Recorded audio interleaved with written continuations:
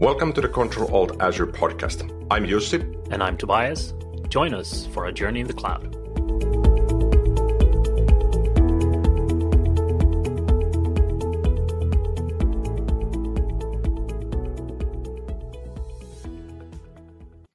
Alrighty, welcome to another episode of Control Alt Azure. My name is Jussi, and normally I'd be here with Tobias as well. But turns out that Tobias lost his voice, so he cannot speak. I think this is a blessing because now I can speak more. So normally I'd ask Tobias what he's been up to lately, but now I have to say what I've been up to lately. I promise to keep this brief. So for me, it's been gym time. So we still have the gyms open in Finland. I'm super grateful for that. And I've been doing this model where I do one pre-programmed thing at the gym for 4 weeks in a row. So I have 3 different training exercises. I do that 3 times a week, and then I switch every 4 weeks. So for the past 12 weeks or so, I've been building towards last weekend, and I needed to go and try to reach my new personal records. And I did 2 new records, super happy with this, but now I am aching. So all muscles in my body are really burning and aching. So I feel I need to take a small break now and hopefully resume gym later this week. But just so you don't have to listen to me, even though I think this would be entertaining with just myself, I do have a guest. So we have Martijn Brandt. Welcome, Martijn. And please introduce yourself in a bit. But before you do, I have to admit I'm super bad with Dutch names. So I know there's a seaside location in the Netherlands. And I had to look this up on Wikipedia, how to type it in, and I had to copy paste it in my notes. So for me, as a Finn reading Dutch, I can read this as a Scheveningen, and I'm fairly certain it's not pronounced so that somebody from the Netherlands would say, "Oh, Jussi sounds like a fluent Dutch now." So please introduce yourself and make sure to tell us how to pronounce this word. Well, it's called Scheveningen, so it really depends on where you are. But it's also an old joke whether to test someone is really a native Dutch or not. So, hi, my name is Martijn. I live in the Netherlands in a little town called Eindhoven. All from Philips and all kinds of stuff. So yeah, Scheveningen, that's a pretty easy one. So I'm gonna try Jussi for a bit and try to pronounce the word little shoe polish brush in Dutch. So I have it written in our shared notes. So we use OneNote to share some notes so that we know what we're planning on talking about today. So I do have it in here. Let me really focus here because my muscles are still aching, but I think I can focus on this. So little shoe polish brush, and this is awfully Dutch, having a brush like that. So the word is schoonpoetsborsteltje. Yeah, exactly. So that's a schoenpoetsborsteltje. Exactly what I said. Exactly, it's fluent. No, but seriously, I'm really impressed on how you do Dutch. So that's compliments to you. So hats off to you. Thank you. So I live in the Netherlands. I do Azure. I'm a cloud architect at Portiva, which is a Microsoft Cloud's partner, which is also based in the Netherlands. We all do all kinds of stuff like collaboration on Office 365. We do Azure. We do security, all kinds of stuff. So that's really cool. I help customers design new solutions, help migrate them from old data center solutions towards the Azure cloud. So I try to keep up with all the latest Azure tech and all kinds of stuff. And I like to help bring more enthusiasm to my customers. I like a lot of movies. I like all kinds of stuff like the Coen Brothers or Christopher Nolan or all kinds of sci-fi, so all the Star Trek and all that stuff. A bit of gaming, bit of Nintendo, a bit of an old school guy. And going out, these days with COVID-19 lockdowns, it's a bit of an issue, but I do long for the days that we can just have a night out and have some fun. So what I've been doing lately is, It's a lot of Azure lift and shift, from helping customers from their old data center solutions to Azure, but also making greenfields within Azure. So building a landing zone for those customers to really help land their solutions within the cloud. And a bit of application modernization, so reshaping applications, taking them away from virtual machines and more towards platform as a services. And also trying to do a little bit of construction during these COVID times, and that's also a bit of a challenge. I think you can back me up on that one. Oh yeah. So yeah, that's what I've been up to. And yeah, well, of course, last week we had Ignite, so that's also a big happening for you. How was it for you, Yoshi? For me, so Ignite last week. I'm sort of longing for those days that we spent 30 hours traveling to the US and then heavily jet lagged, we go to the actual event, we meet with friends and people people in the community. But then again, I also quite like the fact that I can sit in my own home office, tune into 5 sessions at the same time, and still read emails on the side because emails need reading. And then when I'm done, I'm still at home. I'm not jet lagged. I can spend time with the family. I can go out and do whatever. So it was different for sure.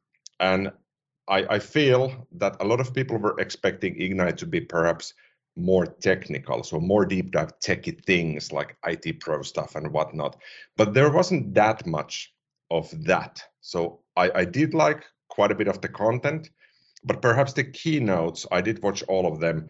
The keynotes were often a bit more marketing, a bit more selling, and I think I'm used to the fact that at TechEd or at Ignite previously, they would spend like one portion of a 3-hour keynote on telling us that, okay, so let's talk about biased AI or democratizing access. And for somebody coming from the Nordics, I'm like, I have no idea what this is. I don't care. Let's get to the techie things.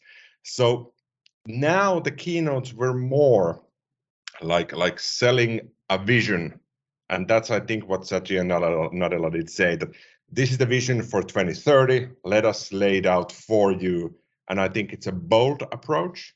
But at the same time, I feel most of the audience was expecting, so what's good today, not what might happen in 10 years from now. Yeah, exactly. So for me, it was a bit of more of a reiteration of what they said previously. So I think it's of course it's really hard to keep up a high pace in tech these days, and especially with what's going on in the world. So I'm guessing that also factors into it, not having too much tech info or new announcements. So I had a little shopping list, a little wish list of things I wanted to see announced on Azure, but didn't get there. So yeah. I can understand. A lot of people told me the same feedback. Well, I'm missing the tech a bit. So yeah, I also missed physical events. So not only walking around there. So my feet thank me for this digital event, but mostly well, the interactions outside of the sessions. So when you look at something like Ignite or TechEd, it's not only those sessions and sitting in a room for 50 minutes and watching someone speak. It's also about meeting your peers, meeting the partners, perhaps visiting a booth that you never heard of before and being impressed by some kind of small company with big tech and all kinds of stuff like that. So that's what I really miss, and going out with friends and having a party and all kinds of stuff. So yeah, hopefully in the late 21 or 22, we can pick that up again. I sure hope so as well. And what I just recall is that for the past 5 years or so, what I would often do, I would perhaps go to Ignite, spend the week there on site, and then my family would join me on the last day. So they would fly on the last day to the same destination or a different city, and we would meet halfway in between and then spend a long weekend together. And since we cannot do that now either, I think my family is telling me that it's time for you to go elsewhere, so we don't have to see you for a week, and then perhaps it would be nice to see again. Exactly. So on the keynote, and this was on the first day of the keynote, we had Nadella first, then they introduced Alex Kipman, the mixed reality, the HoloLens guy, and he went on to announce Microsoft Mesh, and immediately I'm thinking Microsoft Live Mesh back in the day when we had, Yeah, had exactly. that before OneDrive and SkyDrive and whatnot. And I'm not sure if it was a key announcement, but how did you find the whole idea and the thinking they had on the Microsoft Mesh? What did you sort of gather from that? Yeah, so I think what's really important within the AR space. So I think it's important to reiterate what Azure Mesh is. So what I think Azure Mesh is a means for AR collaboration. So meeting in a shared space and seeing those interactions in real time. So I think VR and AR are getting more improved. The groundwork has been laid out. So things like object manipulation and seeing things in through HoloLens glasses, if you will. I think that's been done for a couple of years now. So now the focus gets more on how do we use this in a more practical sense and how can we collaborate in a more practical sense? Because we've all seen those sales pitches from the HoloLens where someone wears those glasses and they're walking around on a construction site and seeing the building all laid out and all fancy. But when there's no interaction between that, or there's no clear path on how you get there. So if you're like building the solution, if you're like the architect that wants to convey its vision towards its customer, how do you build that? What's the framework for that? And I think that's one of the building blocks that can contribute to that. Yeah, definitely. And the demos they showed on the Mesh, I think on purpose they were made to look a bit like Pokemon Go, a bit childish in a way that it would be easier to understand. And I'm sort of trying to think that maybe in the future, if we have a Teams meeting like we're having now, maybe in the future this would be something we'd have the glasses on, or I would have a tablet and it would somehow show you in there as well. Could be, but still, especially after COVID-19, eventually, I think we are going to embrace more these person-to-person meetings and the opportunity to meet real people as opposed to virtual people. Yeah, exactly. So moving on, we have a bunch of interesting stuff we picked up from Ignite. Let's start with the infrastructure stuff. And let me pick one of the first ones that I already tried out, and that's Windows Admin Center now has Azure Portal integration, meaning that if you have a Windows VM, there's a Windows Admin Center preview button. You click on that and you can provision the extension, and then you can use VAC, Windows Admin Center, to manage that specific VM. Have you used Windows Admin Center before this, or are you more of the type of person who uses RDP directly or PowerShell remoting to manage your servers? Yeah, I'm a bit mixed in that. I have used Windows Admin Center before, so it's really cool stuff. If you have like a managed services department that's responsible for like a lot of different systems or a lot of different customers, so it's a really nice unified way of giving people access. I do think it's a prime example of tech first and the rest a second.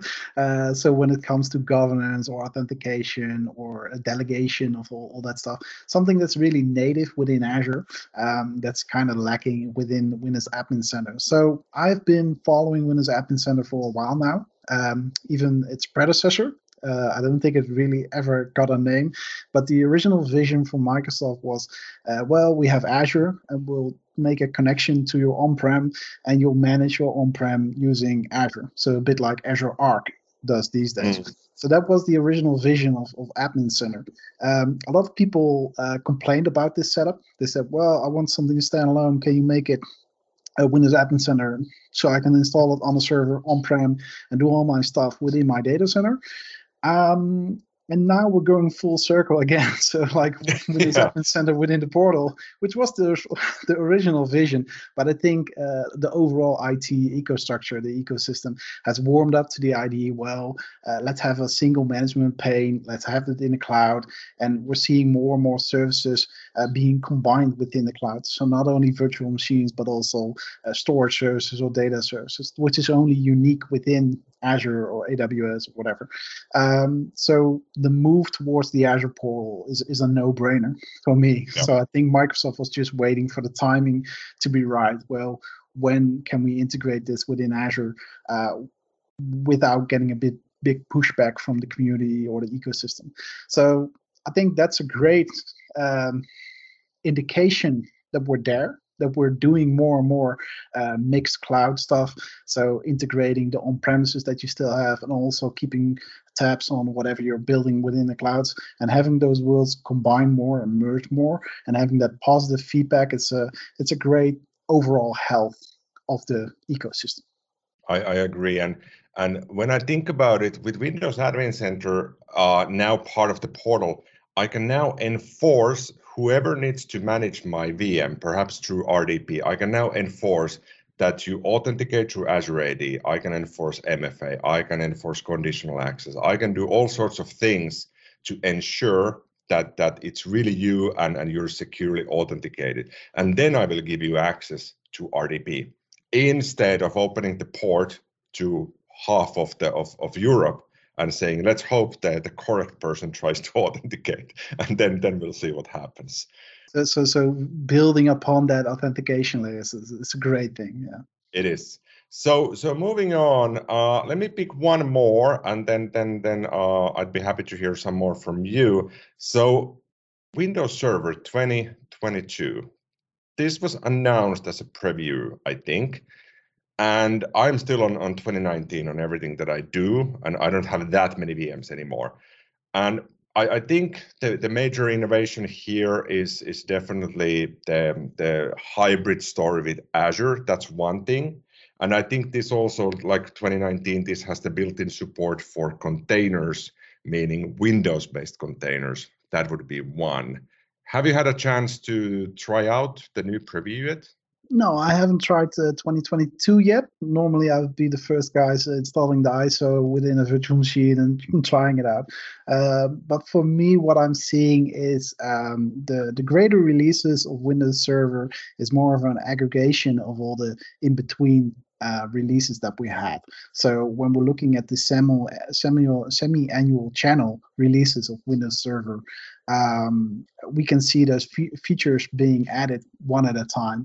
So the big box releases of 2019, 2022, those are really just a combination of all those features.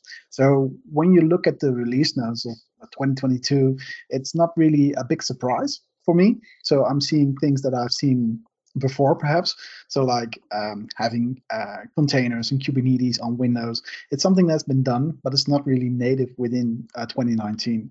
And companies don't really appreciate the semi-annual releases of Windows Server, I think. They come with really strict support dates and supportability.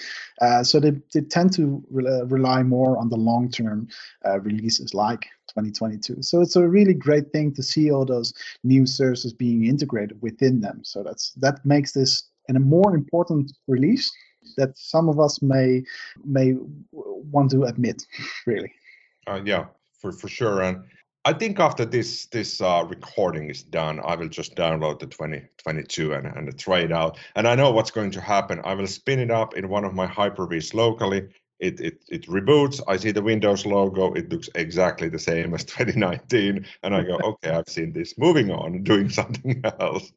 So let's pick one more from the infrastructure side. Which one would you like to pick that you sort of feel is of interest to you and perhaps for the audience?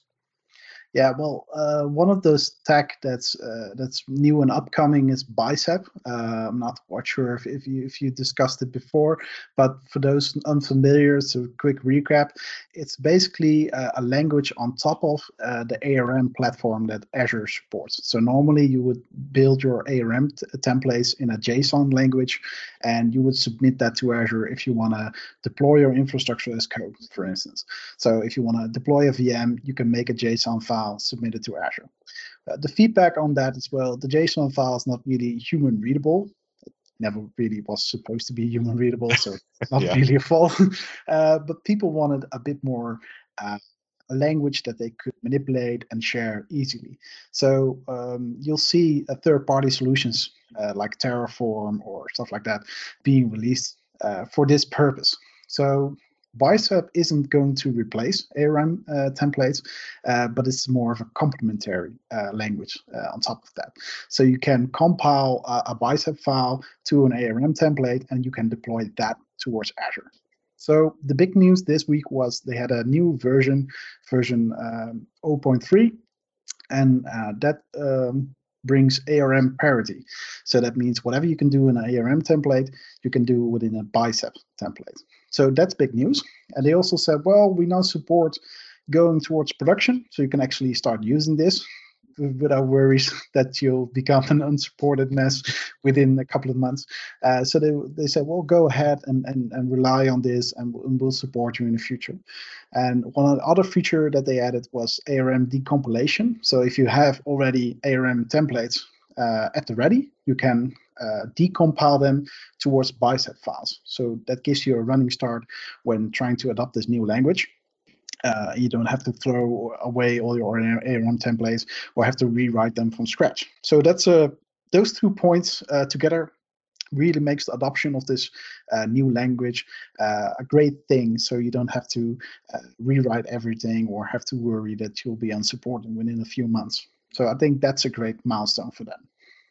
Bicep looks really interesting, and even if it's 0.3 version now, but if they give production support, this signals to people like me that already I will start going through the documentation, the repos, to figure out how I can use this better in the future. And with ARM templates, I've always struggled a bit with them. I might export something from Azure Portal, I get 3,000 lines of JSON. And I go, okay, so what do I specifically do with this? I will just deploy this and hope everything goes well. So having something more readable, having something a bit more declarative in the sense that I want to provision an Azure storage account with this property, please do it. I don't care how you do it. And if this is the solution for that, do you think that they will eventually come up with a better name, or do we really like the Bicep name for now?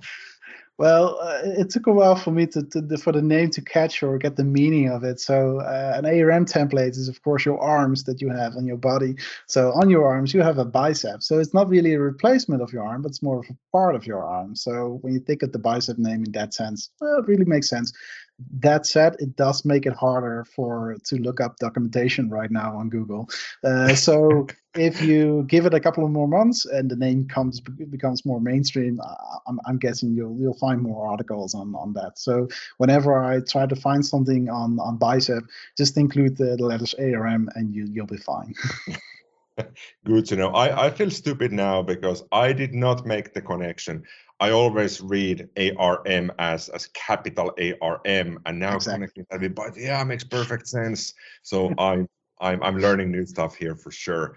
So let's hop to something a little bit different. I'm looking at the IoT stuff, and IoT is always interesting.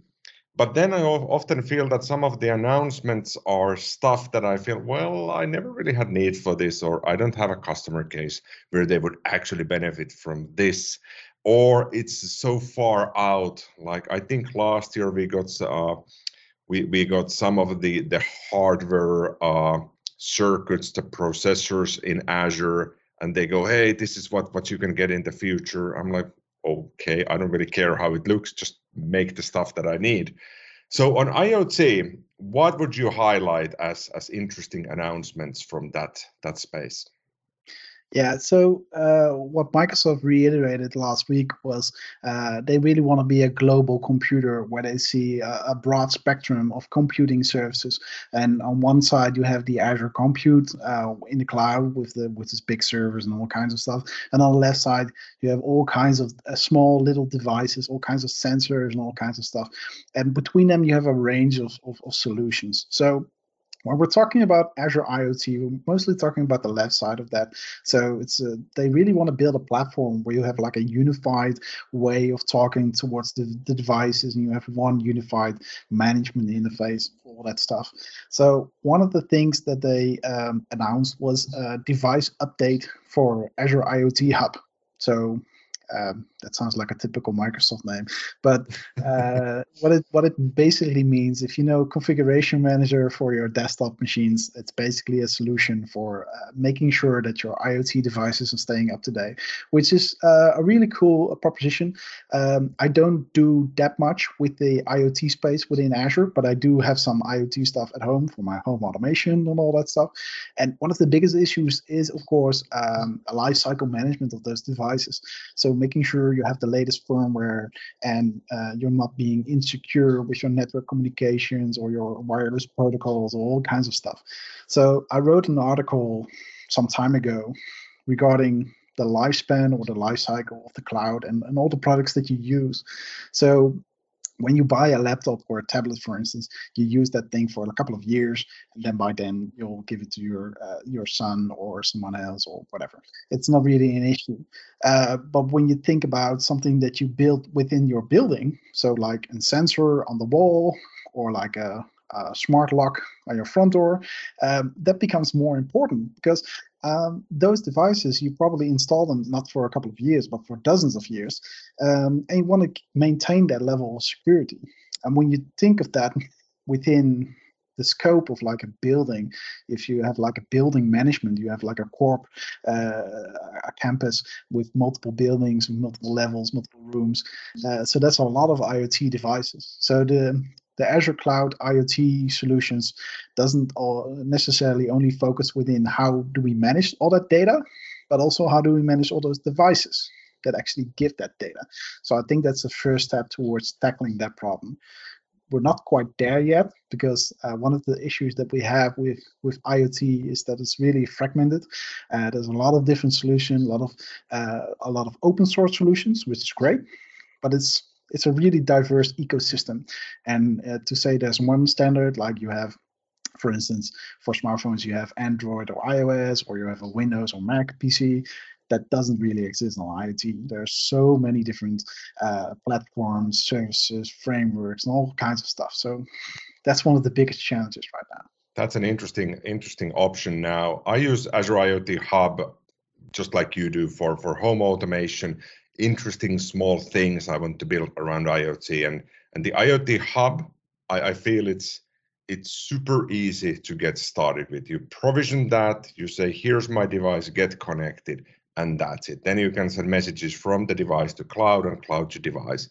So the device update, as I now understand it, is that it allows me to utilize IoT Hub to say, listen up, I've got 5,000 devices here. I want them to be patched, updated, rebooted, whatnot, and also get reporting on those. That is it doing it well or not?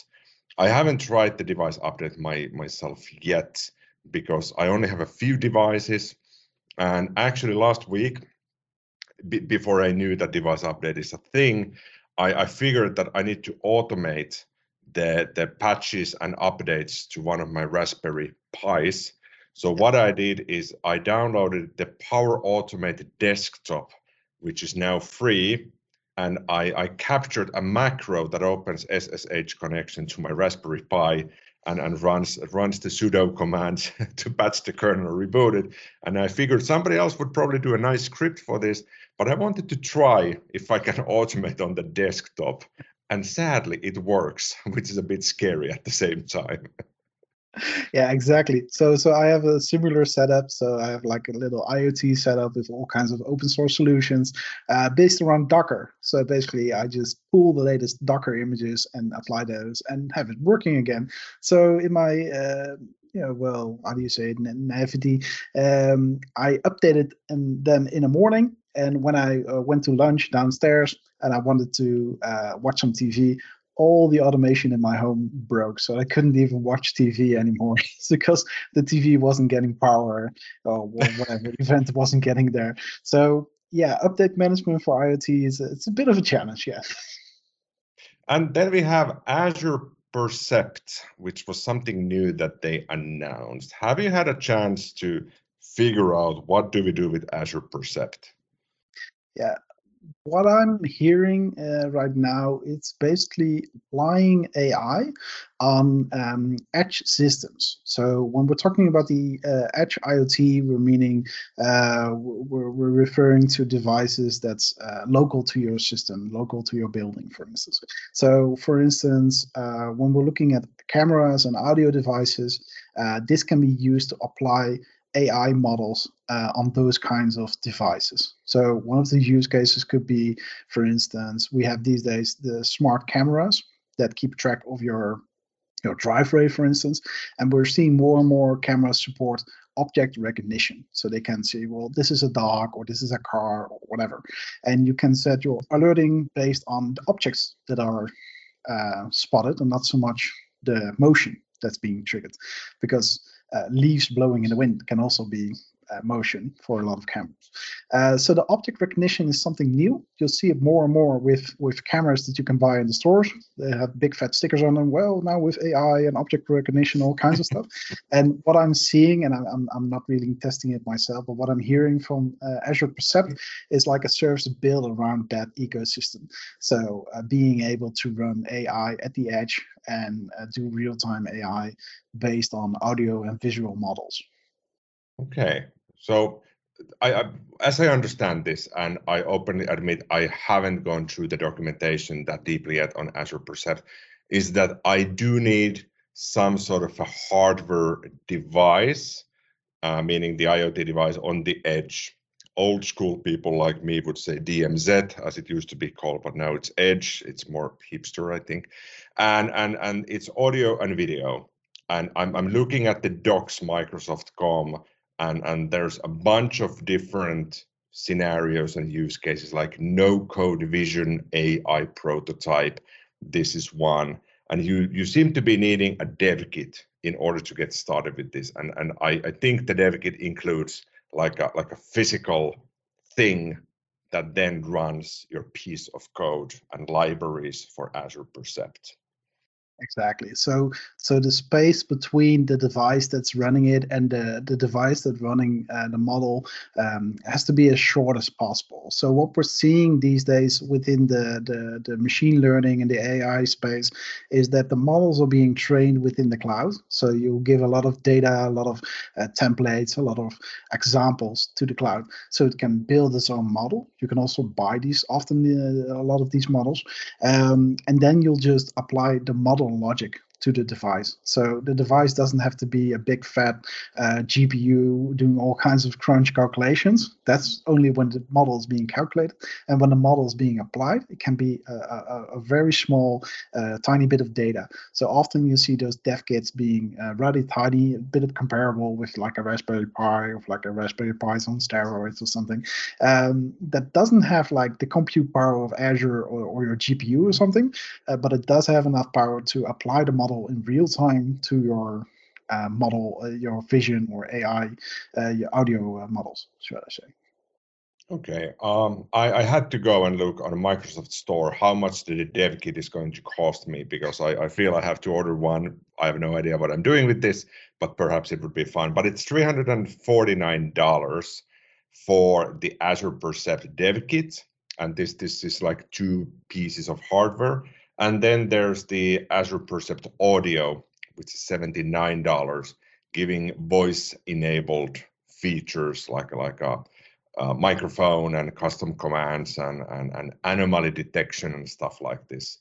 So I wouldn't say it's too expensive though, because for a little bit over $400, you can actually get to start building custom hardware-based solutions. Exactly. Okay, interesting. If I ever go and order one and get something up and running, I will be sure to let everybody know that I've built something on IoT. Okay, so let's move forward, and I'm looking at the networking stuff, and at the same time, I feel networking is a bit like storage in Azure. It's super stable. It's been there for 10 years. It just works. And if you talk about storage to somebody who's not in Azure space, they fall asleep. A bit like when I fall asleep when somebody talks to me about governance. So on networking stuff, what would you say is like the most interesting bit that they announced or mentioned? Yeah, so we had a little bit of an interaction on this on Twitter, where they have a lot of 3 and 4 letter acronyms within the article. So they had a new announcement that's called Azure Route Server. And I'm not really a diehard networking guy, so I know what BGP means. So it's like a protocol to announce routing between larger networks. But Azure Route Solution is basically a solution around that. So making sure that BGP routes are being managed correctly, are being announced to their bordering networks and all kinds of stuff. So that's basically a solution built around that. I'm looking at the documentation of Azure Route Server, and there's a lot of acronyms. You can do this and that, and you have your PGP goes here, yeah, and your SD-WAN goes there. But when I look at the picture, and the picture in essence says, here's a subnet. On top of your subnet, you will add your ARS, your Azure Route Server, and on top of that, you have your network virtual appliances doing the traffic switching for you. And when I look at this picture, Azure Route Server means routing and remote access server to me. So the old school RUS server you would put on Windows NT for dial-ups and VPN connections and whatnot. It feels like it's that, but just doing the routing bits. And it's in preview now. So you can configure this, you can get it up and running. But I also feel that this is only useful if you care about the routes, the cost you have on different routes. If you figure you have an express route here and you have multiple subnets, you need to optimize the traffic between those. Then Azure Route Server is probably something you've been missing or feeling that I need this. But for anybody else who just spins up VMs and services in a VNet and not really caring that much what's happening, then you are not going to need Azure Route Server ever. Yeah. The other one is advanced networking services. So they did add like a bunch of different things in there. And I'm looking at the VPN diagnostic features, which I feel is useful because I can do a bit more debugging if VPN fails. Did you have a look at anything else in networking stuff? Yeah, so to reiterate on the diagnostic feature, it sounds like something that would have been in Azure for like 5 or 10 years ago. So if you ever worked with Azure with a VPN appliance or a VPN gateway, basically when it doesn't work, you just call up support and let them look at it. So whenever there's an issue, you'll have some discussion with like a network supplier on premises, which configures like the on-premises firewalls and making sure that the tunnel works. And whenever you have something that's going wrong or it's not working, you always have to contact support. There is a little button within Azure that gives you some kind of diagnostics, but it's really not up there. So what I'm feeling right now is they've been developing internal tools for like years and years that the support desk is using whenever such a ticket comes in, and now those features are becoming more broadly available and given to the end users. So for me, I think it's more of a maturity of the networking layer. Like you said, it's been solid for like 10 years, but it's more like a maturity of those services, and they have confidence. Well, we can share a little bit more of those tools with the end users whenever they know what to do with it. So yeah, go ahead, yeah. please. Yeah, so building upon that VPN, so virtual WAN is something that was introduced a little while ago, I think like 2 years ago. It's still a bit misunderstood as to what virtual WAN does and whenever you need it. So there's like a crossover whenever your company gets large enough, or if you have a lot of networks that need to be interconnected. Virtual WAN is a really good service for that. So what they're doing is they're increasing the number of concurrent users that you can connect to the virtual WAN hub, and that really allows you to connect more and more people to the same networks, regardless of where they are or if they're based in Europe or America or whatever. So yeah, that's also a lot of improvements there. They have some additional features like authentication, building certificates or Azure AD, and all kinds of stuff. So I think they're playing catch up. I think a lot of people still integrate a lot with their on-premises networking. So a lot of companies, for instance, like use Cisco or whatever, and they really want to build upon that ecosystem. So what we're seeing more and more with virtual WAN and the SD-WAN solutions is integrating with those SD-WAN solutions. So Microsoft is acknowledging, well, we do have a solid base, but most customers want to integrate with their own base, and these tools allow it for more and more. So that's really something that's great. Sounds good. Sounds good. So moving on from networking stuff, there's a lot of, if you call them perhaps announcements, but they probably didn't drop all of these during the keynotes. They would have a session during Ignite and they would say, okay, this is now out and this is ready. And obviously having a cloud service becoming available doesn't necessarily mean that it hasn't been available last week, but it's now ready for production, for example. And that's often what it means with generally available. It's supported, there's documentation, there's possible pricing in there. So a lot of stuff came out also beyond just super new services, but existing ones, perhaps they expanded or whatnot. What's your favorite from the ones that they announced? So two favorites of mine is the Azure Resource Mover, which is basically a service that allows you to move those resources between the different resource groups, but also between different subscriptions. So often you'll see companies that have started early on Azure, or if they really didn't implement a landing zone before they started their Azure products, that you'll see a lot of different subscriptions all over the place. So they have a little bit of resources there, a little bit of resources over there. So it's basically a really cool way of moving those services and reusing all the effort that you put into that, building that solution. So that's one of those things.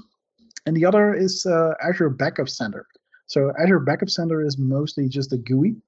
It's basically just a layer on top of all kinds of different backup services that are available within Azure. But it is something that gives IT ops more insight as to what's going on and how is the daily backup check that they often do with like a little paper sheet that they have, where they cross off all the servers that they have. That's basically that, but then combined over all kinds of different resources.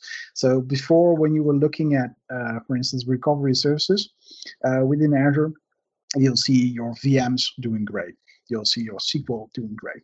And the Backup Center is like a unified GUI to get a more broad perception of how is my business continuity doing within this context.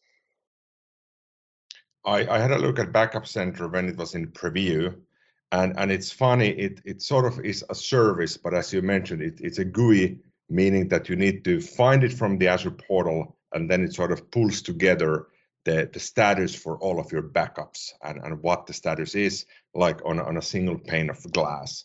And then it allows you to navigate further to configure individual settings. Another thing that went GA was Azure Communication Services. And I think we mentioned that briefly in one of the previous episodes. And this basically allows you to send text messages, do group messaging, and build your own messaging solutions using Azure. And this came in preview last year. I think in Ignite, perhaps last year, if memory serves me right. And now it's already in GA. And this is one of the things that I was missing in the preview. You couldn't provision ACS. I know it's a stupid acronym for this, but you couldn't provision ACS, Azure Communication Services, in preview so that you would have a European phone number for sending text messages. It would only allow you to have +1 from the US. And then when you did, it would say, well, you're not based in the US, so you cannot have this. So please don't try this. and it was super frustrating, but I need to try this if it works now. Okay, so perhaps last but not least, let's talk a bit about Microsoft certifications. So a bunch of things has happened in there, and perhaps to highlight, they did update the certification poster. So that's the A2 huge PDF file. We'll put the link in the show notes. And they added SC200, SC300, and SC400. So security operations center focused certifications, and they are now in beta. Are you planning to do those at one point? Are they of interest for you? Yeah, with a little bit of a side note there, that I do have colleagues that focus more on security. So one of those subjects that I'm really more interested in right now is more data solutions within Azure. So that's also a space that's really evolving really quick. When I looked at it a year ago, it's totally different than from what I'm seeing today. So it's a bit of a challenge to keep all that knowledge up.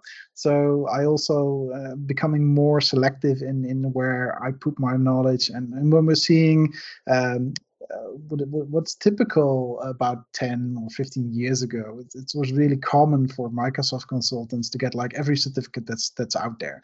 So you had like your Windows server, and you had your all kinds of services built on top of that. You get your certificates, and most of them had like a stack of them. So I have these 10 certificates, and they're valid until the end of times, and I never have to look at it again. And so it wasn't really an accurate or a fair representation of their knowledge, because they might have learned it for like a bit. They passed the exam, and then most of them forgot half of it already. So now with the new role-based certifications within Azure, and having them expire also within 2 years, it really brings more focus as to what you want to do within Azure, and also really the exams themselves have become really in depth when it comes to the questions. So normally it would be like glancing over subjects or knowing a large array of knowledge, but not really into in-depth knowledge. So I think that's really changed in the last couple of years, and the role-based certification really helps on that. I agree, and I've done most of the Azure certifications that I feel support me in my work. So often that includes the developer-focused ones, the security ones, and the architect ones. But for example, the IoT developer, I simply didn't have time to do it, even though it looks really interesting. So now with the Renew, and they announced this in December last year in 2020, that you have to renew. And for that renewal, you have to do something. And then in February this year, 2021, they sort of updated that and said, well, the renewal is actually an assessment which you can do online. And then last week, those assessments came available. So 6 months before your certification that you've already achieved is about to expire, you get to do the renewal assessment. And it's an online assessment, about 25 questions. And it sort of says that there's time limit. But when I did mine last week, there was no timer visible. And you can use whatever on the side. So there's not anybody watching through the webcam that is used to using Google to look up the answers or not. And the idea is really to scope out, do you know anything what you're talking about? And I did the Azure Architect one and the Microsoft 365 Architect, Enterprise Admin, whatever it's called. I did the renewals on those first. And I have to say that they weren't too challenging, but they were challenging enough that you really have to focus on that for 20 minutes. Okay, they really need to see if I know this stuff or not. So I feel it's more fair now. I don't have to travel to a test center. I don't have to pay anything anymore. So it's also more fair to the global audience, because, for example, in Finland, the certification exam is about 200 euro, which is about $240 maybe. But if you travel to a nearby country with a different looking economy, the exam might be 50 euro in there, but it's exactly the same exam. So I feel the assessment is fair now. It's free for everybody, and that's that. Exactly, and getting those exams and getting those initial certificates, sure, it needs a bit of a threshold. It needs an exam. It needs to be proctored. It needs to be whatever. So I fully endorse that. But for the renewal, I completely agree. It's something that should be like a nudge to keep you interested in the technology and making sure you still know all that valid solutions. And I do think that's a good step. Seeing that the knowledge within the cloud is moving so fast. Whenever I'm not looking for a couple of months, I'm on a specific subject, I'm seeing it going away, rocketing to the moon with all kinds of new tech. So I do think it's a fair middle ground. So having to force people to look at it again, if only to just visit Microsoft Learn. So the new certification renewal process is based entirely around Microsoft Learn. So if you haven't tried the more updated Microsoft Learn website yet, I do encourage people to really take a look at it. You get like interactive questions, but also on the fly Azure Labs. So they provision like an Azure tenant for you to go out and to test and to do whatever you want. And there's no cost associated to it at all. So that's really a big step forward for those people that don't really have the means to get an education or get more certification within that. So I think within the Western Europe part, we're a bit of a on a luxury horse where the exams and the courses are more readily available, but in more underdeveloped parts, that's not really typical. So when we talk about taking an example, we often get like a test center like 10 kilometers away. But there's also people in the world that have to travel like 100 or 200 kilometers just to get to a test center, and they don't even have the option to do an online practice test. So keeping that in mind, it's really great to have like a middle ground where you don't have to go to a test center just for renewal, because that will be a huge load on a lot of people around the world. Indeed. And a quick pro tip here that I found out is that if you have done a certification and it's about to expire, you log on to docsmicrosoft.com with the same identity. You have your MCP, your Microsoft Certified Professional ID. Then you find that certification that you want to renew and add /renew at the end of the URL. And it will show you all the data about when is this going to expire, can you do it now, and it will give you a button to do it immediately. Alrighty, this was a lot of content. I think there's so much still happening, even if we sort of felt initially that Ignite didn't have that many deep dive stuff sessions, but there's so much in Azure that we could keep talking about. And as has been the tradition now for 2 episodes, but I like to call it a tradition, we do have the unexpected question here. So previously, perhaps for the first 50 episodes, we had the language thing that Tobias was trying to teach Swedish to me. I tried teaching Finnish to him, but we sort of ran out of words. So we came up with the unexpected question. So either one asks the other one an unexpected question. So let me ask you this. If you couldn't work in IT for your profession, what would you do? What would be your profession, and why specifically that? Yeah, well, not in IT. So that's really a big breaking point for me, because I've always been in IT. I've looked at my father's computer when I was like 4 or 5 years old. So that's really a big impact on me. And also, if I could remain in IT, I would do something with printers, because printers always fail and printers always need to be solved. So if you want a gold mine, go do something with printers. But if I wouldn't do something in IT, I would do something in the learning space. So a big part of my job right now is inspiring people and getting people more educated to do more stuff. So probably would still do something tech, because I still do love tech, but it probably will be more in like a training capacity. So something like that. Sounds like a good backup plan. And the printer thing, though, if this IT thing is not working out for you, just get a bunch of printers and start selling and fixing and maintaining those. Exactly. And what would be your answer to that question? I actually have a backup plan here, and I do realize I haven't shouted this from the top of my lungs, because then somebody says, well, you see, now you really have to do your backup plan. So for the longest of times, I figured that if this IT thing is not working out for me, or if I simply grow tired with IT, and I've been in IT for 30 years now, so if for the next 30 years this is not fun anymore, my backup plan is that I will move to Switzerland first, and they have a bunch of schools where you can study to become a watchmaker. So you design your own custom watches. I think it's called a timepiece or something more fashionable.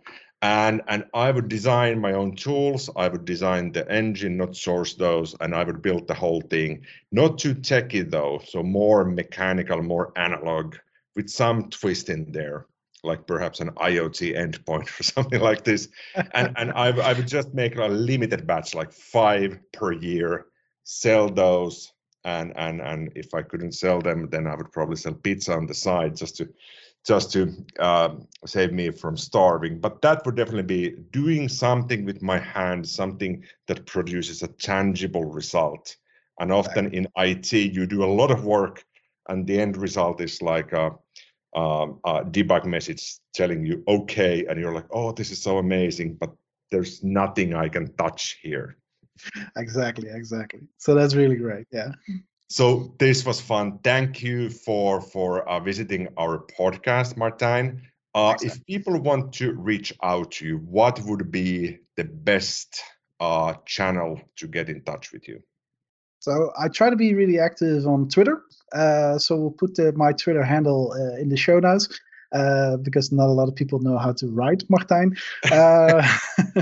But you can always reach me on Twitter. You could probably also reach me on LinkedIn if you want. So whatever you want, give me a quick shout out, a quick message, or if you need help with something, feel free to reach out, and I'll be happy to help you, or point you at least at the direction where you can get some real proper help. So yeah. Excellent. We'll add those contact details in the show notes. Now I need to go and find my Schoen Poets Borsteltje and hope I can polish my shoes. Exactly. Really good. Excellent. Thanks for being here. Thanks to the audience for listening, and until next time.